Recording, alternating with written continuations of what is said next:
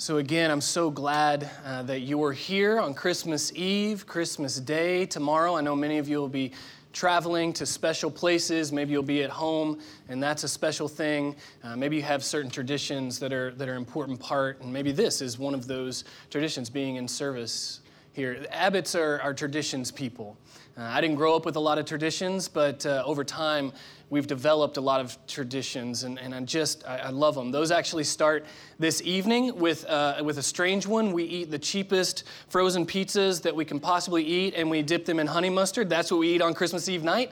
I'll get into that another day, but that's our first tradition of Christmas, and I just go on from there. But tomorrow morning, those traditions will include probably one that you share as well if you have young kids. My kids will wake up long before they should and get us up out of bed. That's a tradition at the Abbott household on Christmas. Maybe you share that one.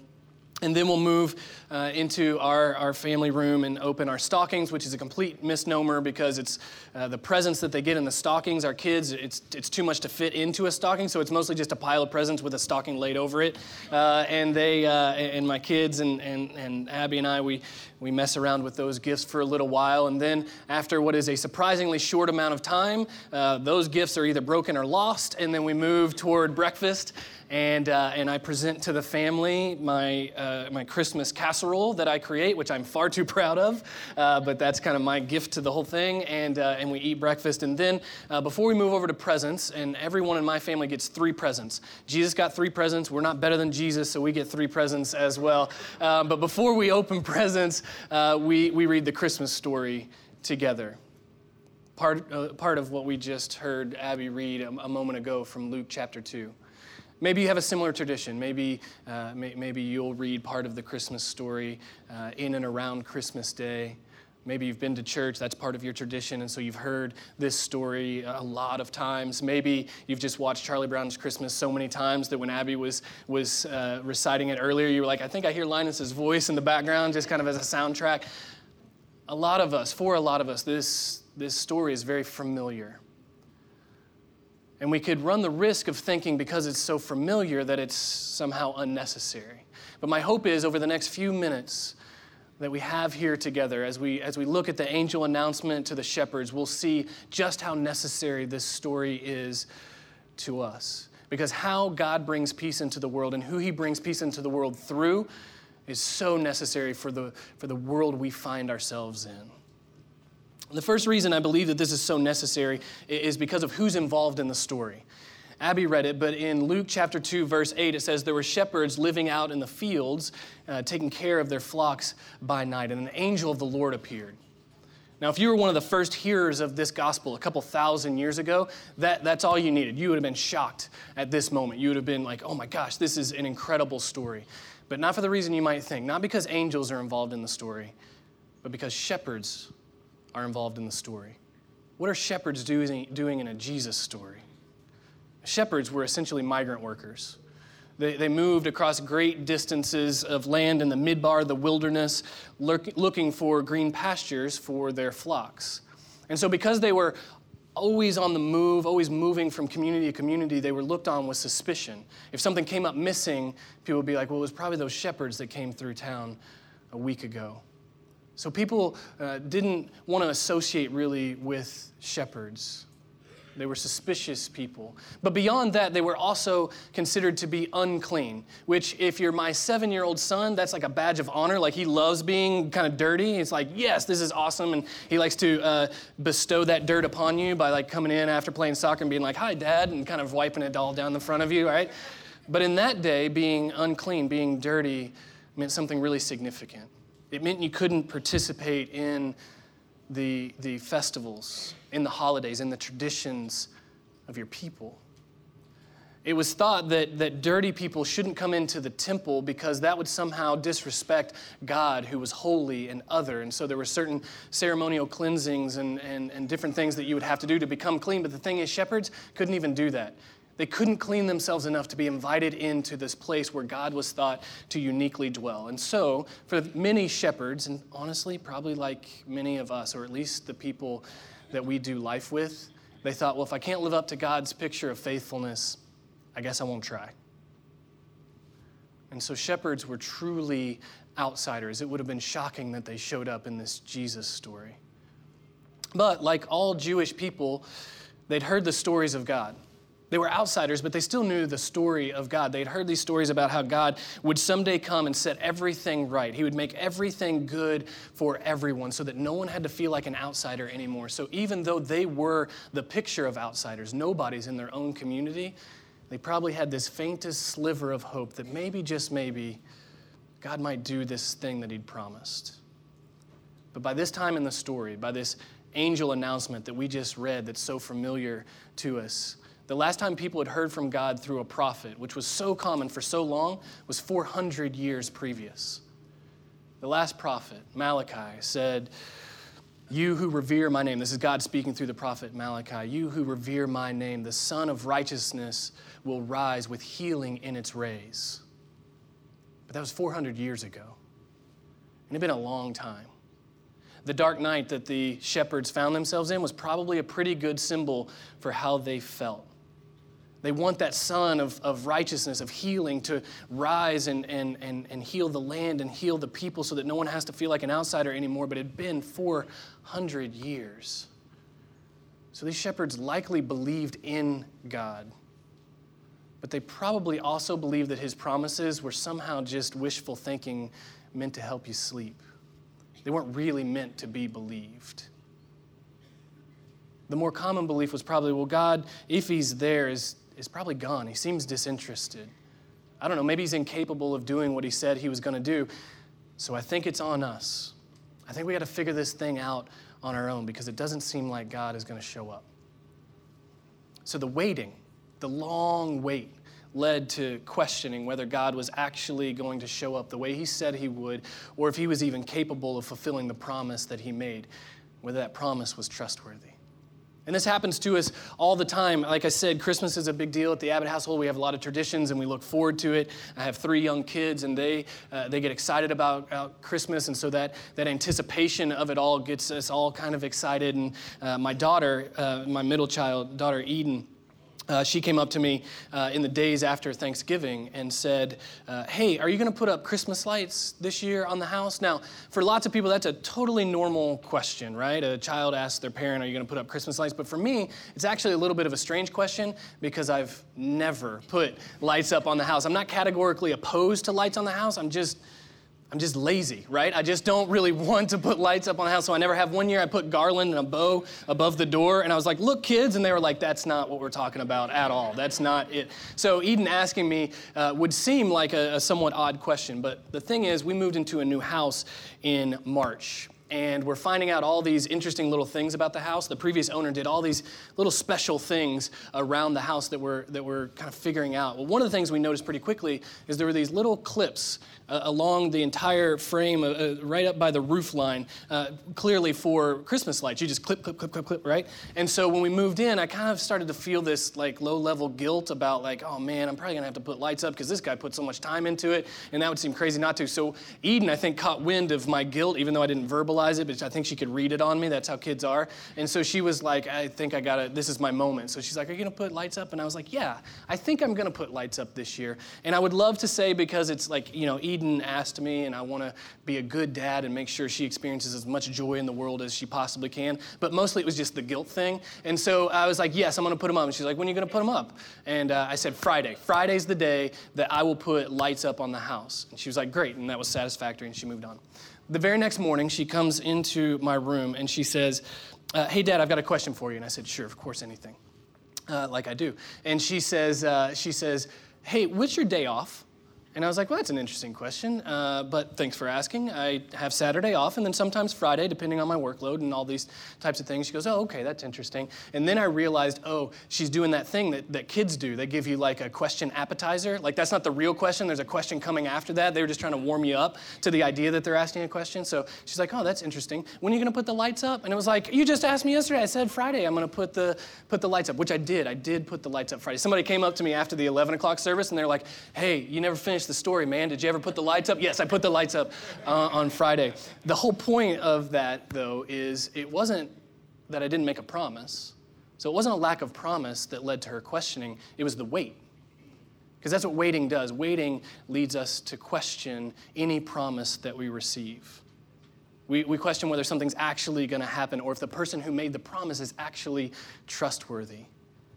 It's not the lack of a promise. It's actually a lack of trust, but I get it because waiting is that hard. And so, in a lot of ways, these shepherds that don't belong in this Jesus story, we're outsiders, nobodies, actually start to seem a lot like us. Like maybe you're here today and you feel like an outsider. In some aspect of your life, you feel unheard or unnoticed, and you just don't measure up. That's what you feel like walking into the room this evening. And you're just going through your tasks. You're not really expecting anything in your life really to ever change. Even if there's this sliver of hope that it might, honestly, you just think like, I just get through the next day and the next day and the next day, and this is just how things work. Or maybe you're here and you've been waiting for something for so long, you don't really believe God's going to come through. Maybe you've been waiting for that call about that job or to be free from that struggle or for that child to come or for the joy to return. And you've waited so long, you like the idea, but you don't think there's ever really going to be a time in your life where there's enough peace where you can sleep through the night without fear or frustration. So to these shepherds who are actually quite a bit like us, an angel shows up. And angels don't show up every day, and so angels have this standard kind of way of engaging with people because they kind of know they're terrifying, and so they always say, like they do, like he does in verse 10 here, he said the angel shows up and says, hey, don't be afraid. I know I have that effect on people, but don't be afraid. I bring you good news that will cause a joy never before seen in this world. And I can imagine the shepherds at this moment saying, good news for me? An outsider? Like you showed up for me so that I could get good news? That's incredible. Angels, no. More than that. Good news for my whole family? Yeah, absolutely, but more. Oh, I get it. Good news for God's chosen people, the clean ones, those ones that get to go into the temple, those promised people that are specially a part of God's plan to redeem the world. I get it. Good news for Israel. Yes, but more. Good news of great joy for all people. A baby's been born. Now, at that news, you might think the shepherds were like, okay, well, I hate to break it to you, angel, but that's more like okay news. Like it's not bad news, certainly, but it's kind of okay news. It doesn't really have a lot of impact on what I'm doing out here in the field right now, right? Like it seems like okay news to me. It doesn't have a lot to do with me. Maybe you think the same thing. Maybe we feel this way, right? Jesus being born, it's kind of okay news. I mean, it was enough for me to like put nice clothes on and come to church on Christmas Eve. Like it's kind of okay news, but it doesn't have a lot to do with my day-to-day life. But here's the thing. The baby being born, the Savior come to us, means something very, very important. That God is not a disinterested third party in creation. Look, if our greatest need had been information, God would have said, here's all the books. It's all you need. If our greatest need had been money, God would have said, here's all the stuff you could ever want. If our greatest need had been pleasure, he would have said, here's all the entertainment you could ever have. But God recognized our greatest need was peace. And not the type of peace that comes from God getting on board with our agenda or agreeing to our timeline, the type of peace that comes from saying, like, look, relationships need to be restored here. So God comes all the way to us, relationships between us and God and us and each other. That's our greatest need, peace. And because peace never comes into the world on accident, peace only comes into the world on purpose, God says, I'll come the whole way. I'll show up. He says, I'll show up so that way you can understand the message. I'll become a living love letter to the world. That is what the Bible is all about. Not just this story, every part of every story. That's what the whole story is about. God saying, I love you too much to let the distance stand between us. Your greatest need is peace, so I'll bring it. And a lot of us aren't really familiar with that type of love. We can't fathom that type of love, a love that comes after us, that meets us where we are. I mean, we all want it, right? Like even if you've never experienced it before, if I said, what type of relationships do you want in your life? You would all say, well, and I would say as well, I want the type of relationships where people show up for me. where they sacrifice for me, where they struggle with me, where I know if I'm not at my best, they won't walk out on me. Those are the types of relationships that I want. And it's hard for us to imagine anyone loving us that way from time to time, let alone the creator of the world. But Christmas reminds us that he does love us that much. The child being born is good news of great joy for all people because it means God is very, very interested in you. As the Scottish essayist Thomas Carlyle once said, no lie can live forever. And that message that says, you know what, you only matter if you check the right boxes, if you act the right way, if you come from the right place, if you have enough in your bank account, if you have the right type of job, if you make all the right parenting decisions, if you never look disheveled, if you never look sad, if you never feel sad, that's when you're okay. That message is proved untrue when the skies broke open and the angels proclaimed peace to shepherds.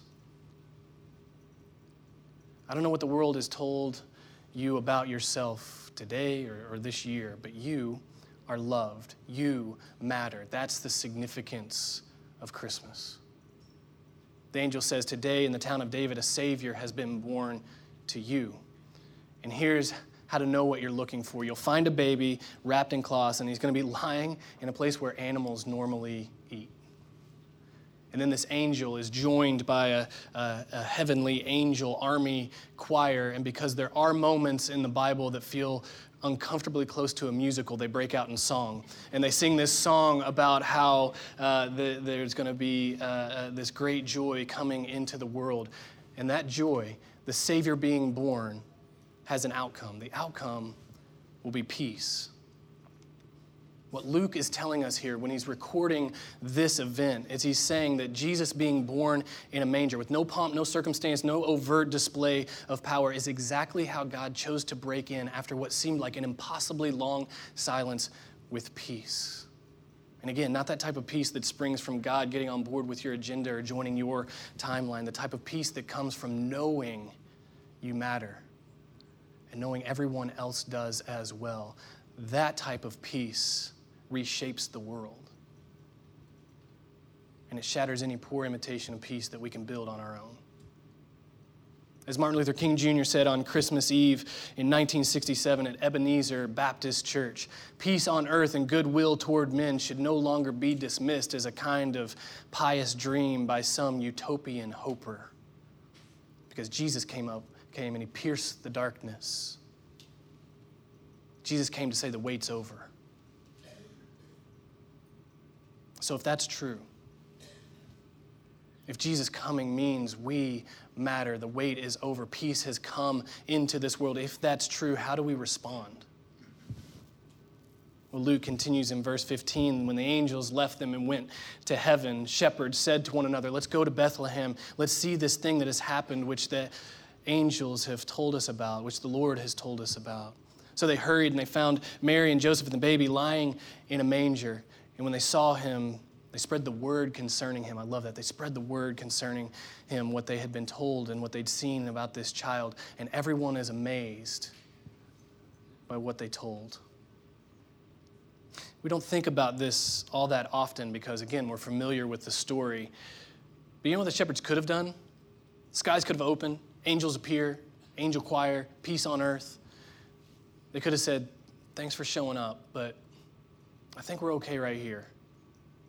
I mean, life isn't all we want it to be, certainly, but I think we'll just stay here where we belong. This is how it is for people like us. We just get in our lane and we stay where we belong.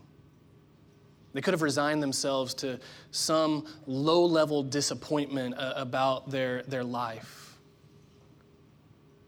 Because the thing is, hope actually is more risky than just resigning yourself to your situation. They could have said, angels, thanks for showing up, but this is kind of how things are. I think we'll just kind of move along how we're supposed to.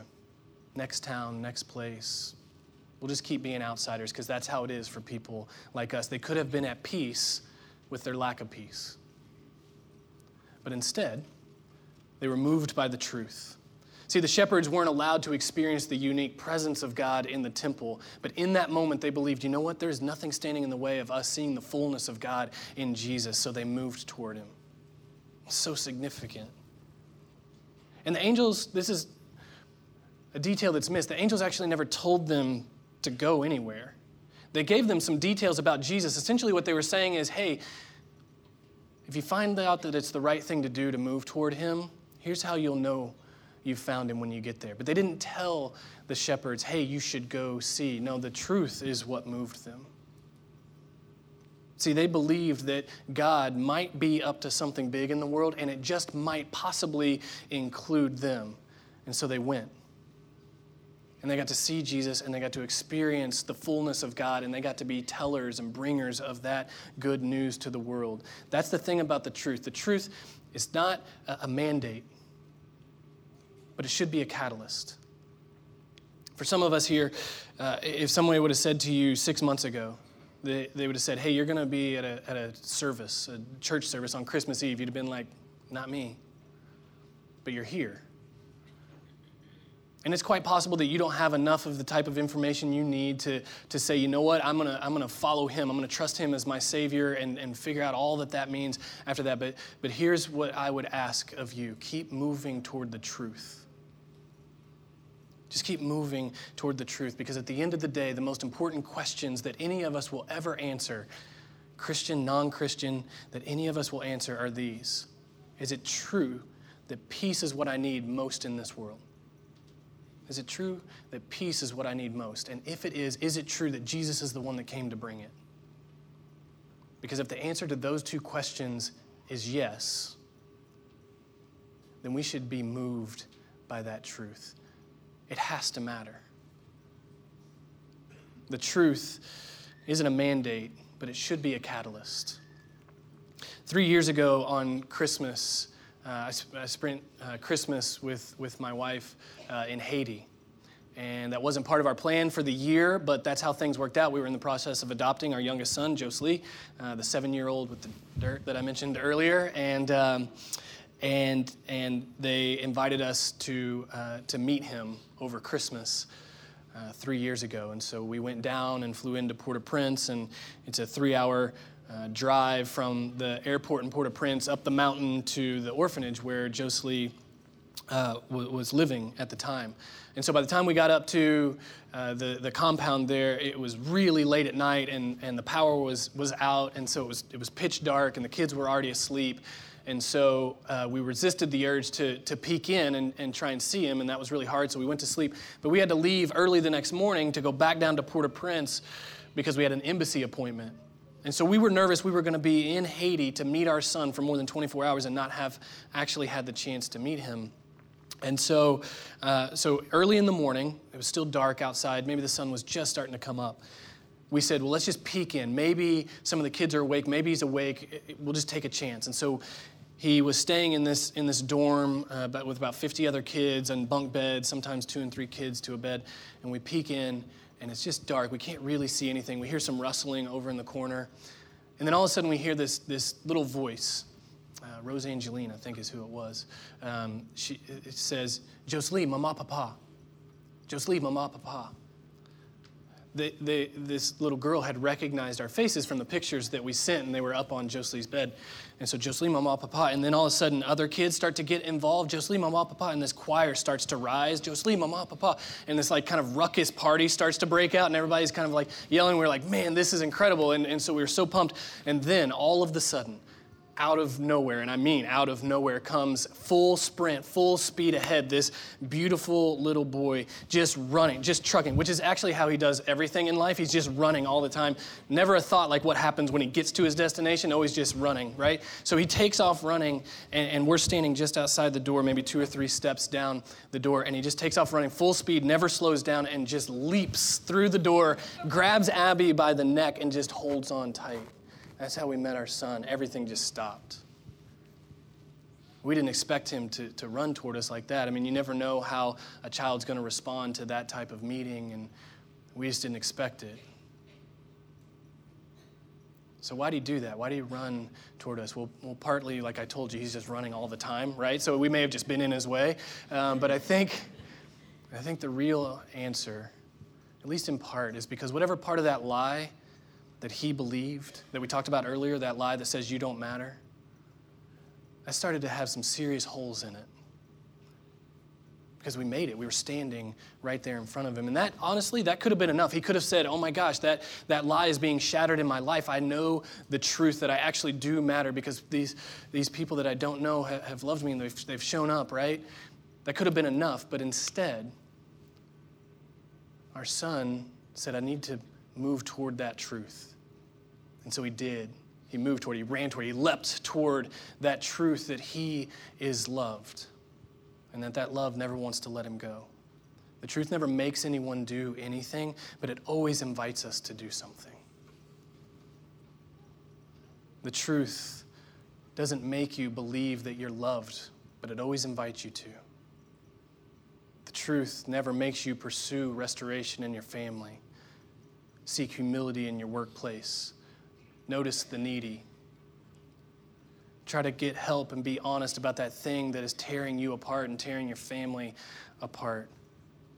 The truth doesn't make you do those things, but it always invites you to. And the truth doesn't make you seek peace or be a teller of that story of peace or live a life of peace, but the truth always invites us to. See, when God wanted to get the word out about the Savior, his son, Jesus being born, to be the bringer of peace to the world, he didn't go to the elite or the established or the powerful. Shepherds got the word. Why is that? Well, because God has this incredible way of reminding people who mistakenly believe that they're nobodies, that they're actually somebodies. God invited shepherds to come see, and they moved toward the truth, and then they wanted to share.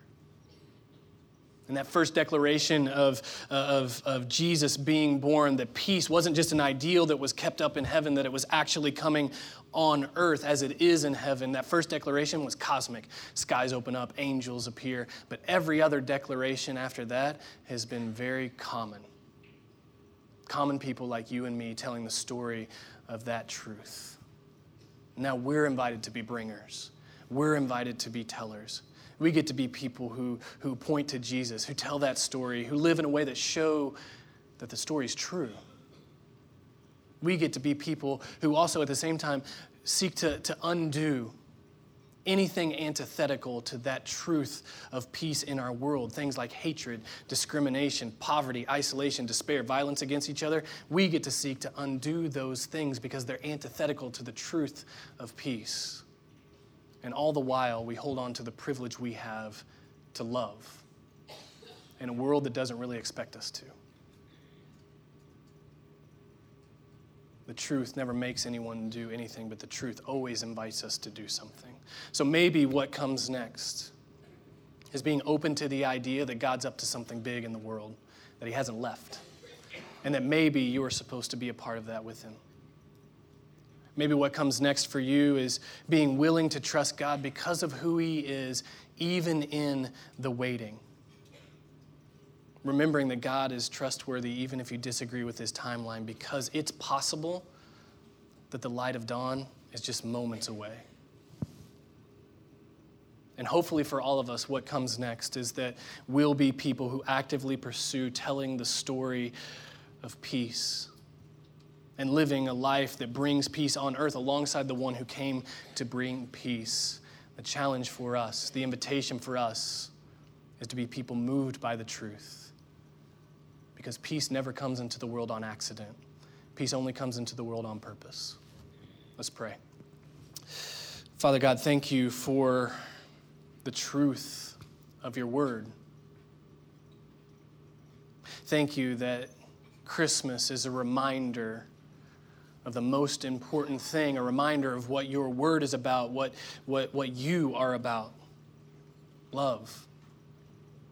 A love that comes after us, not when we're perfect, but all the time. I pray that as we receive that truth, it wouldn't just be something that's kept for ourselves, because the world outside this room desperately needs to know this truth and they need to see it lived out. I pray that you would give us opportunities to be bringers of peace alongside you. I pray that this story, even though very familiar, would always to us be very necessary. Because being loved, no matter where you are, is always a necessary story. I pray that you would allow us to be conduits of your grace in this world. We pray this in Jesus' name. Amen.